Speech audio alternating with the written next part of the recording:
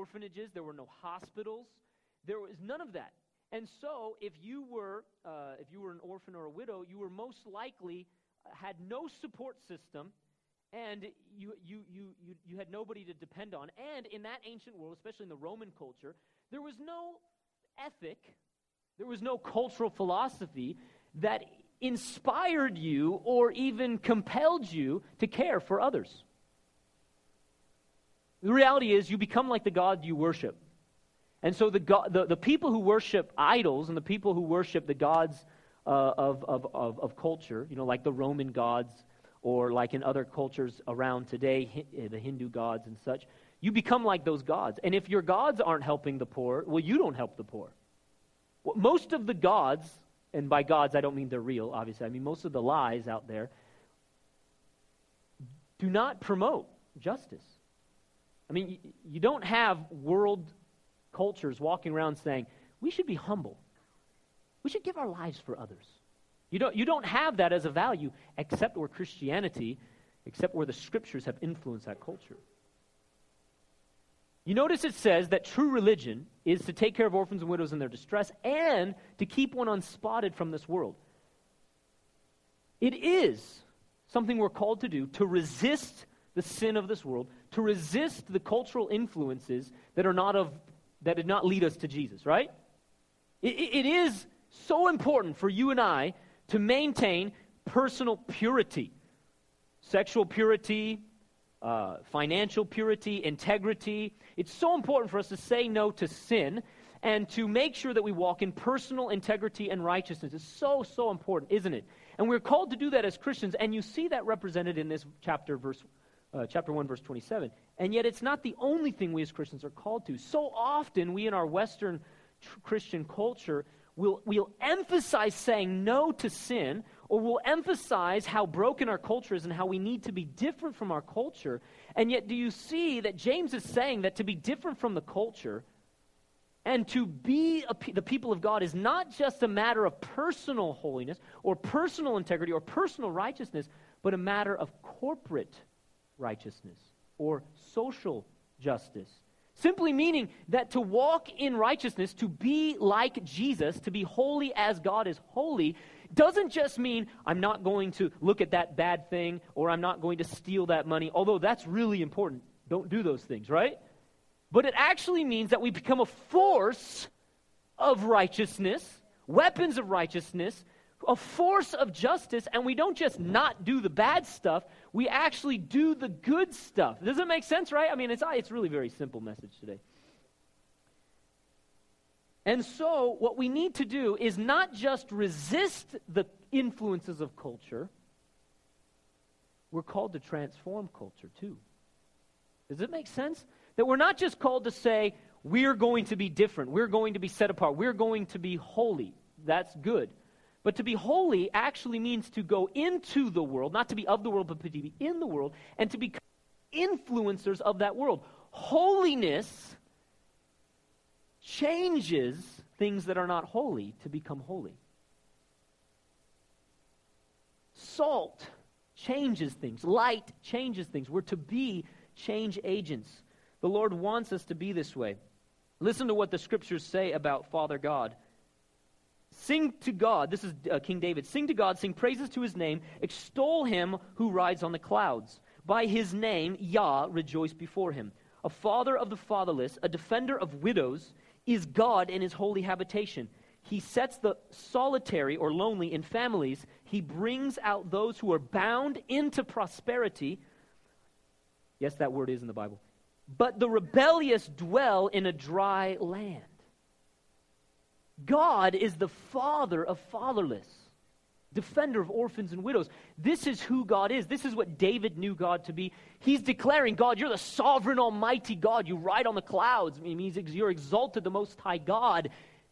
And you're the one who heals the heart of the broken. You come and you mend the broken. You bring the lonely into a family. You heal, you restore, you redeem. This is who God is. Well, we're called to be holy as he is holy. Amen? See, think of it this way, if God created the family system, didn't he? He made us in his image, And he said it's not good for man to be alone. And he commanded, the very first blessing and commandment was be fruitful, multiply. God created the family system. He created it so that children would be raised by mom and dad, that mom and dad would be one flesh, be committed to each other, not divorce, for their whole life. That's the way that society is held and bound together. And so therefore, that's part of the reason why holiness is so important, that we would love one another, keep our promises, that we would be kind, that we would serve and such. But sin and injustice breaks that system, doesn't it? I mean, come on. What was one of the first social sins, I guess you could say, is Cain killed his brother Abel. Sin destroys families. Okay? It brings divorce. I mentioned to you last week that 3/4 of the homes in America are fatherless. Okay, there might be a stepdad there, but there's just tremendous brokenness in our culture because of sin, because of pornography, because of addictions and adultery and things like that. And of course, we as the church, we need to repent of those personal issues. But why? Why does God want us to get healed up? Why does he want us to repent? So that we can step into our calling to be a force of righteousness in this world that brings transformation. He wants, if the family system is how he created the world, and it would be the way children find out what Father God is like from their parents. Children rise up and find their identity, find out who they are called to be in the context of a whole home, a home that's there where there's peace and wholeness. Sin and injustice breaks that system, doesn't it? The family is so targeted by the enemy. Well, then what's the answer? Jesus came to bring healing to individuals and to families. The Lord wants us to be those very ones that bring healing to homes, to bring healing to marriage, to bring healing to children, to bring healing to those families. We're to be the people of his kingdom, the conduits of his righteousness invading earth that repair that system. You know, that's what the church is, right? The family of God. We're to be the picture of a united whole family to the world. And our families are to be a picture of what oneness and peace and wholeness look like. Amen? God is called Father, and we are his children. Every single one of us who have bowed the knee to Jesus Christ and have been bought by his blood, we are children of God the Father. And if you're here today and you have not yet surrendered to Jesus Christ, you're a child of God. Even if you've been separated from God by sin, that's why Jesus died, so that you could be reconciled to the Father. And the Bible says adopted. So, but every one of us who are Christ followers, we've been adopted by the Father. The Bible actually says in Romans chapter 8 that we've been given the spirit of adoption. Isn't that interesting? We were the prodigals. We were the separated ones. We were the sinners. We were the rebellious. And the Father has so loved us that he gave his only begotten Son, that whoever believes in him should not perish, but have everlasting life. And by his blood, he ransomed us and then adopted us and gave us his Spirit inside of us. If the Father is that way, if his Spirit of adoption is inside of us, what does that call every single one of us to be? Do you see that, if you will, is the foundation for the author James coming in and saying true religion is to take care of orphans and widows? Is he talking about earning our salvation? No, not at all. He's talking about if God is Father and you've been adopted and the spirit of adoption is literally burning inside of you, the Holy Spirit, who is called the Spirit of adoption, is burning inside of you, of course it would awaken in our hearts a love for the hurting and the broken, the fatherless, the orphan, the widow. Do you see that? That's what he wants. He wants to so reveal his love to you that it overflows in love to others. He so wants to give you his righteousness, that his righteousness produces righteousness through your life that brings impact and transformation to other people. This is what the Lord wants. I remember one time the Lord... ever since I came to the Lord, I was just kind of obsessed with this idea of justice. And I saw it in the scriptures. And so I always wanted to understand, why is there poverty, and why is there prostitution and such? So in college, I did all these research papers on that, and people would say, oh, you're that kind of Christian, I didn't know what they meant. Sometimes there's a division in the Western church, the social gospel and the true gospel or something. When I'm thinking like, I thought we were supposed to preach Jesus. Let me say it this way: show people the Father's love and invite them to be adopted by Him. Amen? I don't see the separation. We who have been redeemed by the gospel are to then go and demonstrate it. So I just didn't get the separation in people's minds. So I would write all these papers. I was always trying to find out the problem, though, to be honest with you. I was always trying to figure out why there was poverty, why there was prostitution and such. And by the way, I found out some amazing things about all that, which we won't go into today. And then, when I was in my early 20s, I started researching more on a global scale. Why? What is this going on? And I started being awakened to, just informationally, awakened to some of the massive problems that are in the world. And as you guys know, if you ever watch the news, it's overwhelming. It's overwhelming. And as I continue to press into this and ask the Lord, of course, the whole time, God's breaking my heart and giving me compassion. I'm trying to think through what's my part in all this. I'm seeking the Lord, and of course I always believe that Jesus is the way, the truth, and the life. But I'm trying to understand this problem and what's the solution. And to be honest with you, because, for 16 years of my life I was raised in this culture, my brain was thinking in terms of things we can do to fix it, right? Things we can do to solve the problem. And I just kept pressing into this. Lord, what's the answer? What's the solution? And one time the Lord talked to me, and kind of coaching me through. This is some of the way the Holy Spirit will lead us to the Scriptures and bring revelation to us. And the Holy Spirit began to ask me, you ever notice that I never command Christians to end poverty? I don't know about that, Lord. Come on, I don't know. Just, because that's really what I was thinking, So come on. So, he says, you ever notice that, I've never commanded every Christian to, end these things?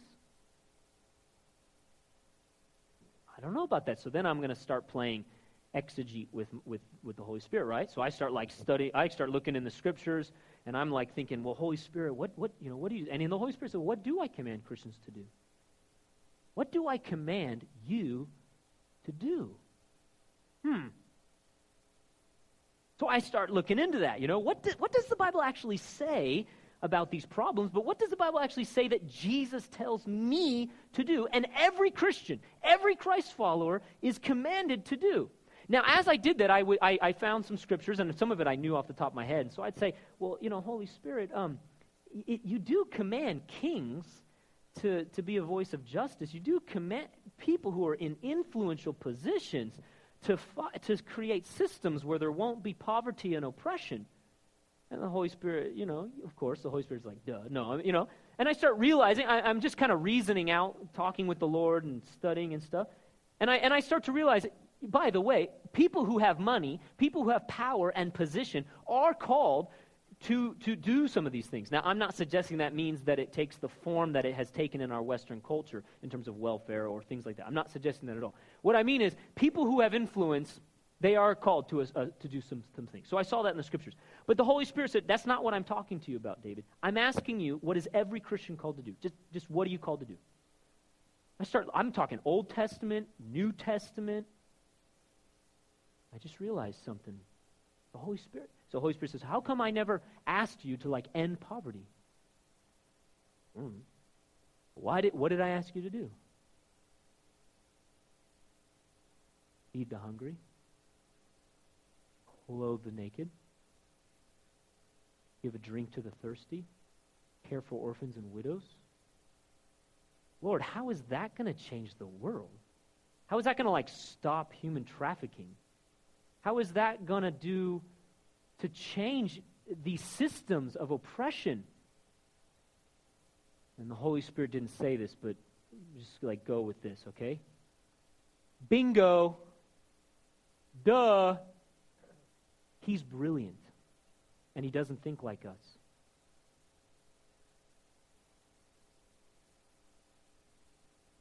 That's what changes the world, when you stop for the one.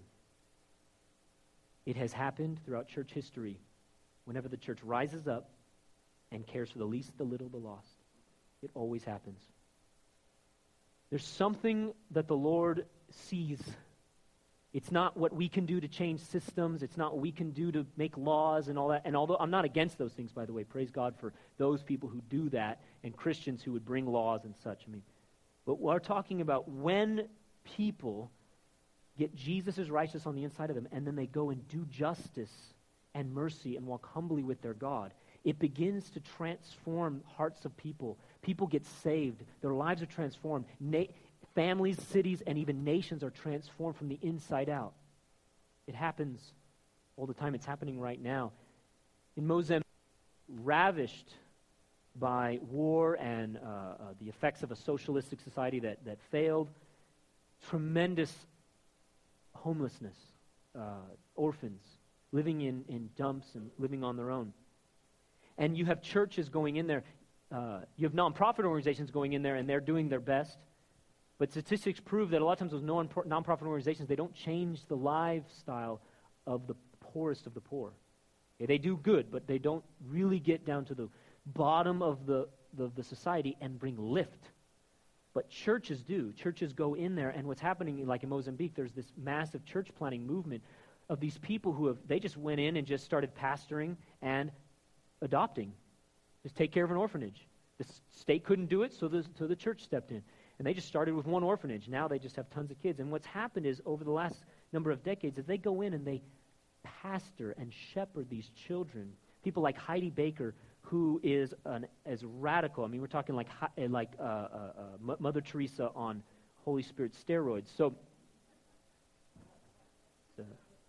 she goes in and she will go into the city and find that prostitute, find that teenage prostitute. Find that drug addict. Find that rebellious teenager who's stealing. And she will love them. She will invite them to her home. She will feed them. She will wash them. She will give them her kids' own clothes, her clothes. She will give them. She will invite them to become into their home. They give and give and give. They have had death threats. They have gone through droughts, and they have gone through torrential rains that have just devastated that country. They've gone through all this, and they keep adopting. Those children are now becoming the adults, are becoming the pastors. They've mothered the fatherless, who are now becoming the fathers of their nation. Those kids are now becoming the pastors. Pastors in the they've seen also men and women saved. They get those people filled with the Spirit, get those people healed up. They go out and pastor. Now, at first, I don't think this was required, but that if you're going to pastor, you're going to adopt. Because that's the heart of the Father. At first, I don't think it started that way. They just found, all over these villages, pastors were just adopting kids and bringing them into their homes. The same thing, it's transforming that society. It's transforming that society. You go to Cambodia, which was devastated by the communists and stuff like that.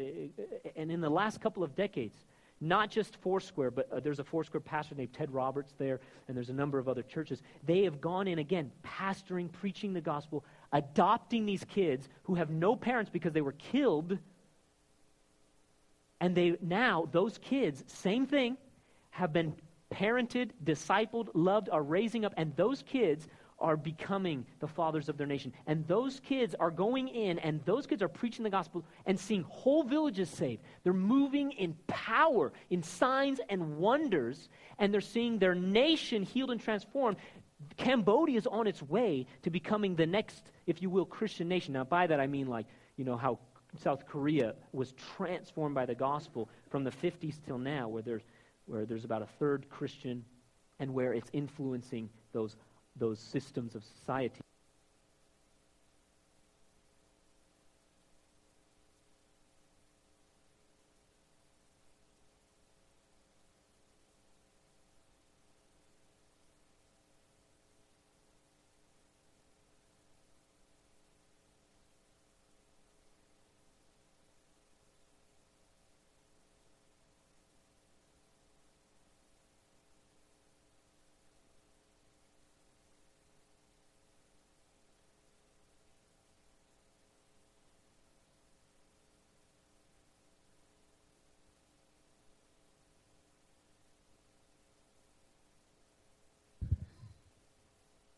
This is our heart as a church, that we would be the fathers, the mothers to the least, the little lost, and that we would be his blessing to this community. In fact, actually, Bob, before we turn to you and find out more from you, can we show that video called Man Up and Go? Really something that captures, I think, the heart of what I'm trying to communicate. Maybe we had a system failure today, yeah. Look at that. It's kind of like it's like an awkward face. It's the face that's on my face right now. Well, hey, we don't need video. We really want to hear from Bob. So, even though the video is really cool, Bob, we're just really glad you're here and you would take your time. And so really start with, why do you do what you do? Tell us your story. Tell us your passion. Go for it. Hi. I do what I do because I was a kid in foster care. Going back when I was 11 years old, my dad was a gambler. My mom was not mentally stable. And so I found myself in foster care at 11 years old. So I think that's where it started. I didn't realize that till later in life, because we kind of pushed that aside as being just a dark spot on our history and not want to come to it until the Lord reveals to us, no, that was there for a reason. So I actually was in foster care for about 3 years and then bounced around to about 4 different homes in that time, some good, some bad. But there was, God allowed me to experience that so I would know what kids are going through, so I could bring a message to hope for them. So I really speak for them. So why I do what I do is starting way back there. And then my wife and I, we had 2 boys, and we decided, she decided actually, that since I determined the gender, she didn't want to take that chance on a 3rd one. So she wanted her little girl, right? Ladies, you understand, little dresses, all that frou, right? Going shopping. So she wanted a little girl. So we decided to adopt through the foster care system. So that's some 17 years ago. But, and ever since then, I've been connected with ChildShare, which is an organization that helps families who have a heart say, okay, I have a heart, but now what? Or churches say, yeah, I know what God's word said, but now what? How do I do this? I can't understand the foster care system. That's why ChildShare was created, to help families who have a call for the orphan, to help them through that process.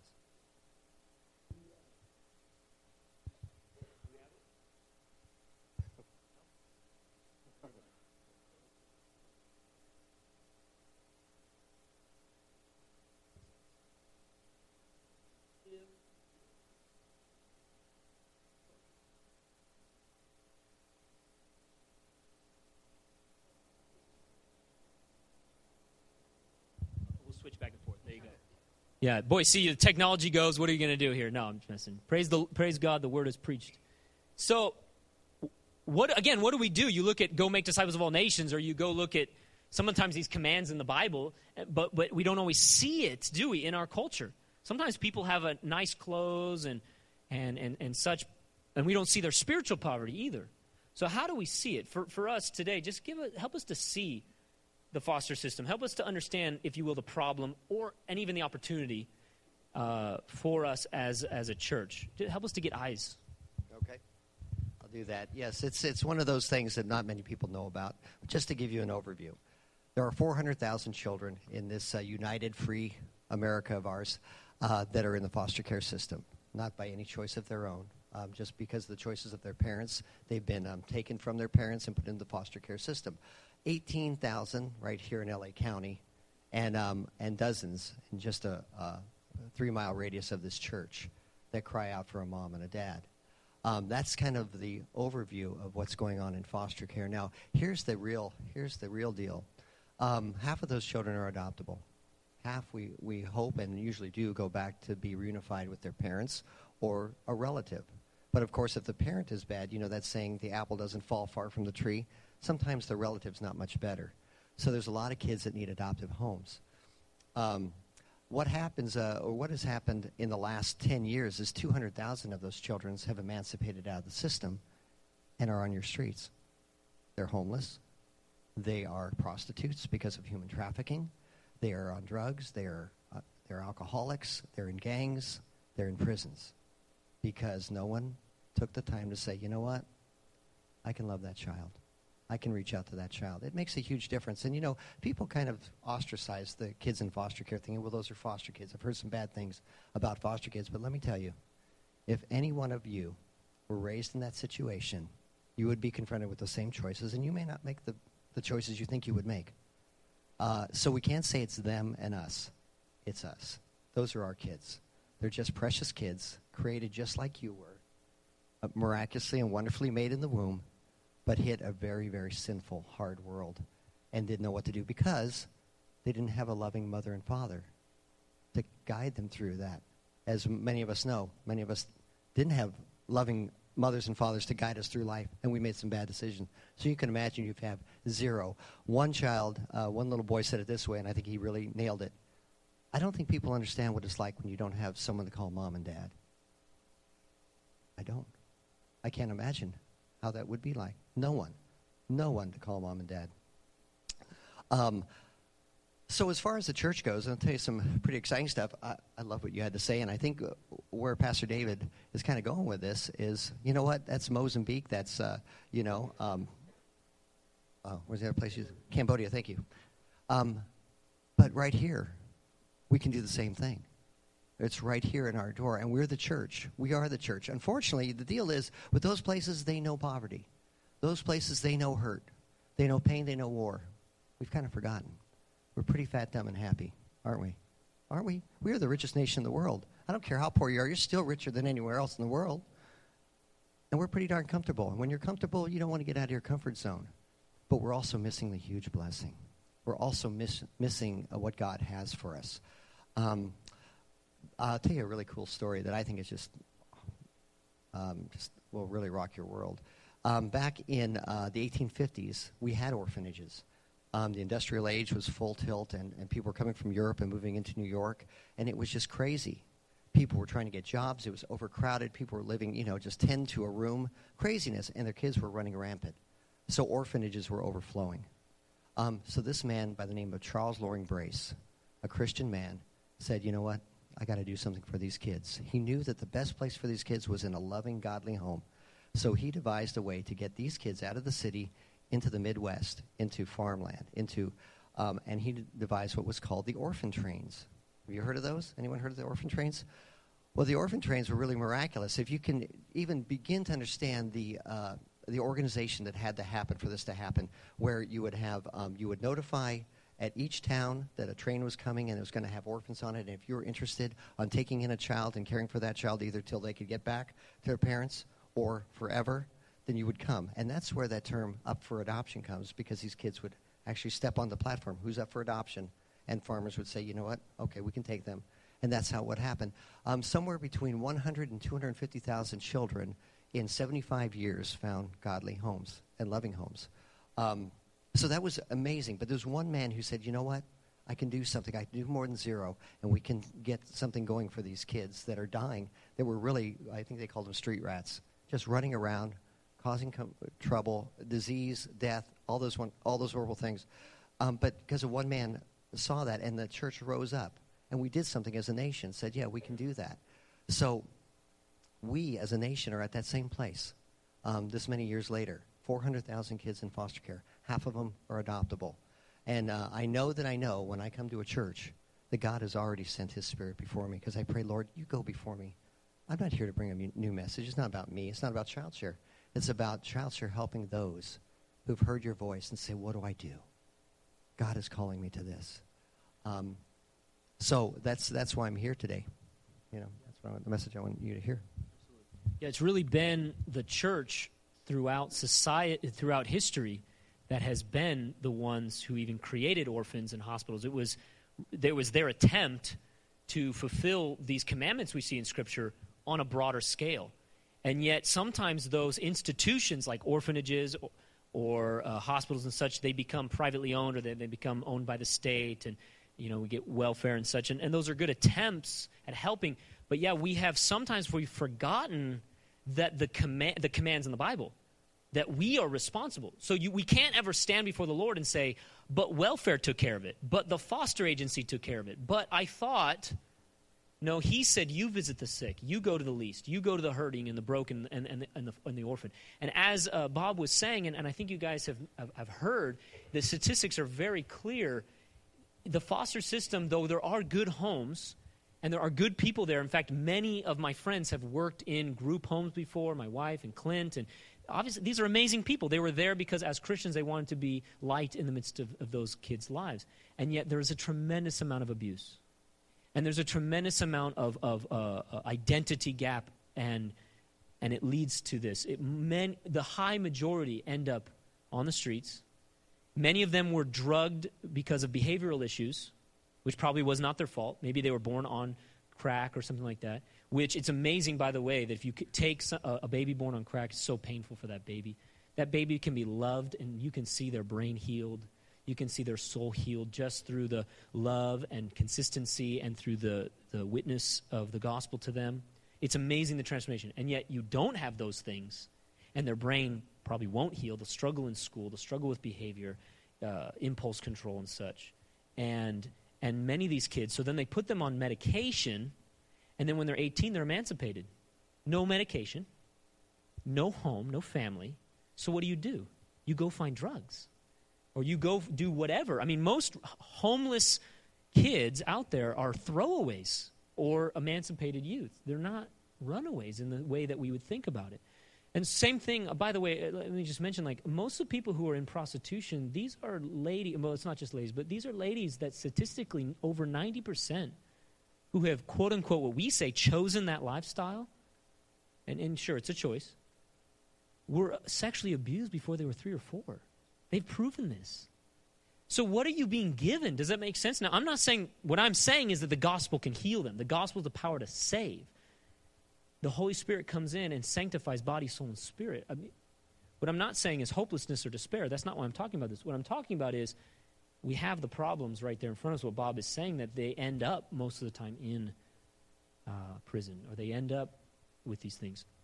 I remember talking with some people before where maybe they didn't have that loving foster care, or they didn't have that adoption, and sometimes there's that pain, like, towards God. I've talked to non-believers before, or even sometimes believers. Why not me? Where was God? And honestly, we can get all into the theological answers for all that and suffering and everything, but honestly, I think it's James 1:27. Because if you and I do what we're called to do, that kid will say, I know where God was. He was moving in that person's heart. Isn't that the kingdom coming to earth? People who receive righteousness from Jesus, not who earn it, right? And become righteous, and then become that to the world. And then people can say, I encountered God. Not just through the preaching of the gospel, I encountered the Lord through you caring for me and loving me. Right? We're to do these things. Jesus actually calls us the light of the world, and he says that your good deeds would be seen and that they would glorify God. That's what it means to be the light of the world. God wants us to actually, people to see us, or I would argue, feel the good work coming to them and say, God is real. Give us, real quick, some things that you feel like we can do individually or as a church. And, obviously there's the easy one, foster and adopt. But what does that, maybe some of that look like broadly? Okay. Well, I'll start with, Child Share is about 28 years old, and I'll start with how we started. Our founder, Dr. Mary Rotsine, was a student at Fuller Theological Seminary. She was getting her thesis in theology and also mental health. And she was sent to a place called McLaren Hall. Anyone ever heard of McLaren Hall? Okay. McLaren Hall, kind of a holding tank for kids that have been put in the foster care system. And really more of like a prison, probably the most horrendous place that we know in this city. It no longer exists, thank God. But it was horrible. And she was sent there to do a paper and kind of see what was going on. When she walked in, and this is 1985, the halls were lined with cribs of babies just crying that were addicted to cocaine. Cocaine was the big thing back then, and these kids were abandoned and going through withdrawals, and there was no one there to hold them. So she was mortified. She went back to her pastor and said, Pastor, doesn't the Word of God say that we're supposed to care for them? And he said, yes. Well, what do you want to do? She says, well, I think that if we send a message and let people know that there's kids out there that need to be loved, and those people respond in kind and say, I want to be that person to love these children, and then our church supports those people doing that, that's what I want to do. And that's the model of child share. So as a church, that's what we do. People, there are some, not everyone in this room is called to be a foster parent or adopted parent, but everyone's called to care or visit the orphan. It says it right there. So there's something everybody can do, but there are those who will say, yeah, we're going to do it, but there's some who, yeah, I can bring them meals the first couple of weeks that they have that baby, because I know that's a transition. And if they need a crib, we could probably get them a crib. Or we could do these things that they need to support. Or you know what? Let's give them a date night. Let's go babysit so they can go have a date night. You know, just like you would naturally if someone in this congregation had a baby. You throw them a shower. You do all those things. That's just support. That's just love. It's real easy and it's real fun. So that's how. That's one thing you guys can do to think about. You know what? I can't take in a child, but I could sure do these other things. So that's what you can do as far as that goes. And there's a myriad. We're kind of in crisis right now in the foster care system. There are babies hitting the foster care system at such a rate that agencies in the county are saying, we don't have enough homes. We do not have enough homes. So they're getting very creative. You can care for a child for 21 days till we find a more permanent placement. It's from one spectrum to the other, from very temporary emergency care to adoption. So whatever that looks like in between, there's a place for you. Because you might say, well, I'm a little older. I don't see myself as adopting, but I'd love to love a child. You know, and I actually have a gentleman, that's all he does. He just wants to love them because he realizes that this is really hard on them. To be taken from their family, they're not told where they're going or anything like that. He just wants to love them, and he makes it like a day camp. They go places every day, and he just loves on them. It might be for a week, it might be for a month, but he just knows it's going to be okay. You're going to be all right. So that's what you guys can do as a church. I love that we as a church can rise up and be a community where it happens. There might be just even one family in our church that says, we're going to adopt or we're going to foster, and yet the whole church can come along and do that. But even still, parents with or single parents, a mom, a sister in Christ, a brother in Christ in this church can become a mentor. Can be I've seen this happen before in our church where a single mom had some sons and a young man mentored them for a period. But can you imagine what it would be like to be that, I don't know if this man's a believer you're talking about, but this man that would take him. Can you imagine being that kid who says, I don't know who that man, when you're 20-something, I don't know who that man was, but all I remember is he loved me and we went around and he was a Christian. That makes a big difference, isn't it? See, what I was saying earlier, we're not just to be known for a people who say no to sin and resist the cultural influences. We do need to do that. In fact, even things like abortion, right? We need to be known for, no, that's not okay. It's not okay to murder children. Well then, but we've got to be known for adoption then. Does that make sense? And I don't say that condemningly. I mean, of course we're to be known for no, that's murder. But we also must be known for this is what we do to bring healing and wholeness. And that's really what happened in the early church and throughout church history. But in the Roman era, they would just leave babies in the fields to die. That's how they would perform abortions. And it was the church that began to embrace them, adopt them, and bring them into the community. And so that's what we want to be. We want to be people who help. Child Share, I know, I'm just going to say it this way, and then you'll give us details at the informational lunch. Child Share helps with resources, helps with support groups, helps with training. Honestly, when he says there's a huge range, he means it. It's like if the Child Share is there to protect you. They're not the fostering agency necessarily, right? You're the in between, and they're there to support Christ followers and the churches, and to help us become that kind of community. And I love it because I think I made a comment to you that we have a young son at 2 years old, and we have a daughter who's 4, and I do want to be wise and protect them, not because of the us versus them. But Bob understands, there is sometimes people come from some backgrounds and you want to make sure that the kids are safe and your kids are safe. So he says, of course, we would never put any family at risk, or you would make sure that the child that you're fostering or adopting will be younger. I remember him and I were just dialoguing, just openly. And I just thought, yeah, that's amazing, that there's people there to help you. Sometimes you sign up with the foster care system and there's so much need, they'll say, take 5. Could you take 6? Take 2. And you're like, I can't handle it. But sometimes people will just say yes, and then they burn out, and then they're out. Well, Child Share is there to help protect you and say, no, why don't you just do 1? Or why don't you just do... And so what Bob's going to do is we're going to have an informational lunch after we, right now, in a few minutes, we're going to wrap up and we're going to respond to this word. And Bob's going to be back there at the table if you just want to maybe grab some information or shake his hand. But also, we're going to go down to the nursery room, which is just down the hallway, and you'll see a banner out there. And we're going to have some pizza, and we're going to have an informational lunch for 30, 45 minutes or something like that. And he's going to give more detail. And so here's the deal. If you're young and you're single and you're thinking, man, one day I want to do that, this meeting is for you. This meeting is not for he's not a timeshare meeting. Does anyone know what I'm talking about? Timeshare?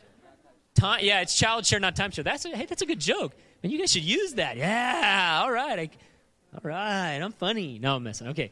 So it's not a timeshare meeting. You're not going to be forcing anything. So honestly, no matter what spectrum you're on, let's say you're a parent of adult children. You say, oh, I know my child wants to do that, but they're living in some other, place, Texas or something.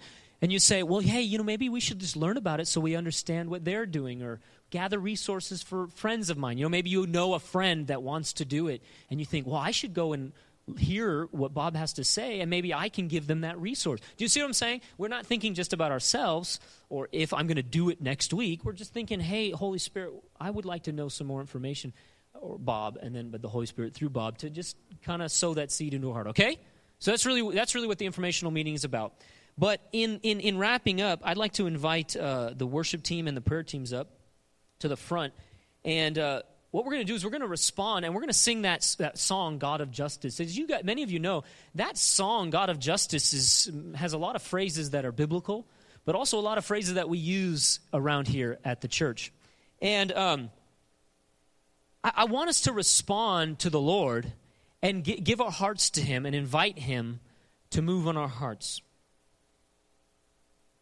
I remember when Michelle, I don't even know if we were, I remember we weren't even married when Michelle talked about fostering. And we had a friend who now has adopted, those of you who know Shannon and Dan Chance, they adopted a baby girl. And I remember they would talk about this fostering and adopting. And, it sounds nice from a distance, but I remember Michelle, here we are probably engaged. Michelle's talking about fostering and such. And I was thinking, I don't know. We didn't even have any kids back then. And I was already overwhelmed. Just the idea of even parenting my own children freaked me out. I don't know, men, you're like me, but it's like, well, I don't know. I think I'm going to screw up my own kids, not let alone somebody else's kids, Honestly, I was freaked out. I was overwhelmed, all of that. And I remember, though, when we were newly married, so I remember fast-forwarding to when we were newly married, and it was one of those, hey, give me some space. we weren't talking about doing it tomorrow. It was more like, just in the conversation, it was overwhelming. And I said, hey, whoa, I'm a little overwhelmed by that. And I said, I don't know. I'm not promising that we'd ever do anything like that. I don't even know if I could handle that.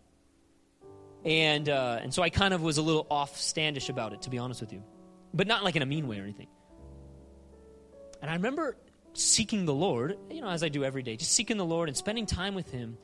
And the Lord was so healing my heart and filling me with His love. And the Lord was revealing to me His Father's love to me. And as I was experiencing the Father's heart, I remember coming to a point, really being overwhelmed by His love for me, and I could see it. Faith sees, doesn't it? Faith sees what unbelief can't. And all of a sudden, as I'm experiencing Father's love, I could see the Father's heart, and I could see myself loving not just my own kids, but kids that weren't mine. Because that sometimes people say, well, they're not my own. Could you love them? Yeah, because you got Father's love. And all of a sudden, I could see myself loving somebody that wasn't my own. I could see myself handling it. And here's the thing. Oftentimes, we're overwhelmed because we're so focused on our own life. We're busy, we're task-oriented, we're trying to become somebody, we're trying to achieve some goal. But the Lord wants to so fill us with His love that we can do it. Now having 3 kids, those of you who have had more than one kid, or even just one kid, you understand how you're filled with love, and it can be tiring and overwhelming, especially when you have babies and they're crying. But you find yourself with enough love. and you find you have another kid and you have enough love. Now, as a parent of 3, I can see myself loving more kids, just simply because I understand what it looks like to love more than one child. That's more of a logistical. But I'm saying before I ever had a kid, in my early 20s, I found the Lord so filling my heart that I realized I could love. I could love. See, that's what we need. Does that make sense? We need the encounter with Jesus' righteousness to move us to a place of being the righteousness to others, his righteousness. We need the Father's love to so heal us that we become love to this world. Do you see how that's a work of grace? I love that phrase, I must go, or we must go. You want to know why I love that phrase? It's not I should. It's not I should have. It's not I have to. It's not I can't. And it's definitely not I might. See, I should is kind of that legalism, isn't it? That condemnation. I should have is that regret. I might is that passivity that we often will do that to the Lord sometimes. I want to obey you. I might obey you. Or I should. We put this false guilt on ourselves. See, when we talk about the least, the little, and the lost, I recognize that many of us, we fall into false guilt. We see the pain of somebody else and we feel guilty. You should not feel guilty for being blessed by the Lord. Freely receive, freely give. We are unashamed about receiving from the Lord. But we don't want to be a people who live in condemnation or false guilt and then resist the conviction or the compassion of the Lord. Does that make sense? Sometimes we're so filled with false guilt that we actually avoid the pain of compassion. What we need to do is just allow the Lord's grace and the Lord's forgiveness and the Lord's love to heal us. And here's what happens. When you receive Christ's righteousness, when you receive the work of the Spirit, you move from I can't to I want to I must. See, I must is the voice of consecration. It's the voice of obedience. It's the voice of my spirit's willing. It's the voice of, it's not my righteousness, but Christ's righteousness.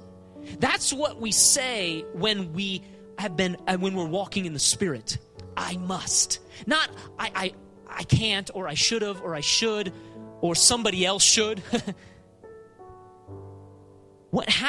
When we walk in the Spirit, He delivers us from passivity and disobedience, and He empowers us to take responsibility, to become fathers and mothers to our own children, but also to become the people who bless and to care and love those who are Jesus' responsibility. And remember I said, if they're His responsibility, they're our responsibility, amen?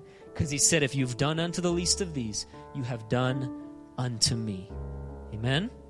So can we sing this to the Lord with faith and with consecration? I must go.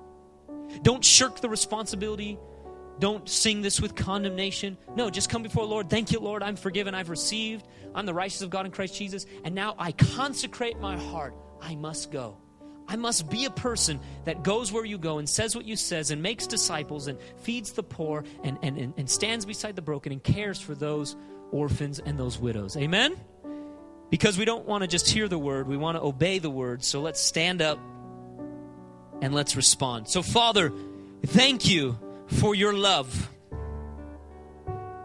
Thank you that you've been teaching us about your grace and your love and your compassion and your righteousness. We want to be conduits of your kingdom. And so we say, yes, Lord, here are we, send us. We need to be filled. We know it. We know we need you. But we also say, send us, Lord. And we make a commitment to you. We make a covenant with you. We are your people, Lord. We must go. Lord, we sing this with faith, as I just talked about. We sing this with a consecrated heart, that we are no longer sinners. We are the righteousness of God in Christ Jesus. Weapons of righteousness in your hand. We present our bodies to you as living sacrifices for you and for the sake of this world. In Jesus' name, amen. Let's sing it. We must go.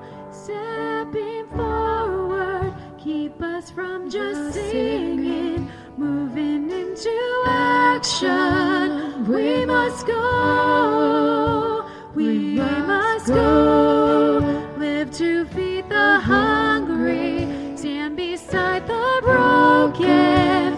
We must go, stepping forward, keep us from just singing, moving into action. We must go, live to feed the hungry, stand beside the broken. We must go, stepping forward, keep us from just singing, moving into action. We must go. Sing Jesus. Jesus, you have called us. Freely we receive now, freely we will give. Jesus, you have called us. Freely we receive now, freely we will give. Jesus, you have called us. Freely we receive now, freely we will give. We must go, live to feed the hungry, stand beside the broken. We must go, stepping forward, keep us from just singing, moving into action. We must go, live to feed the hungry, stand beside the broken.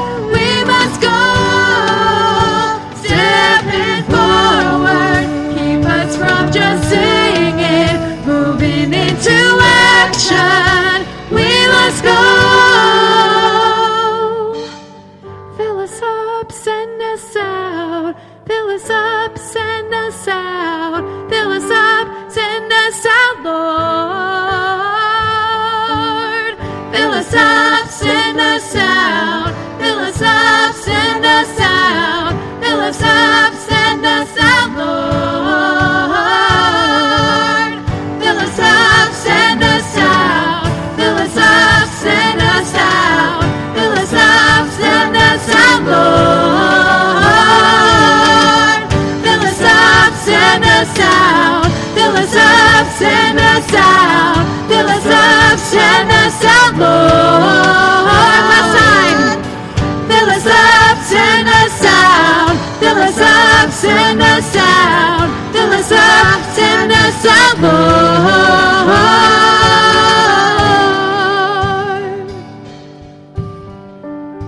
We must go, live to feed the hungry, stand beside the broken. We must go, stepping forward, keep us from just singing, moving into action. We must go.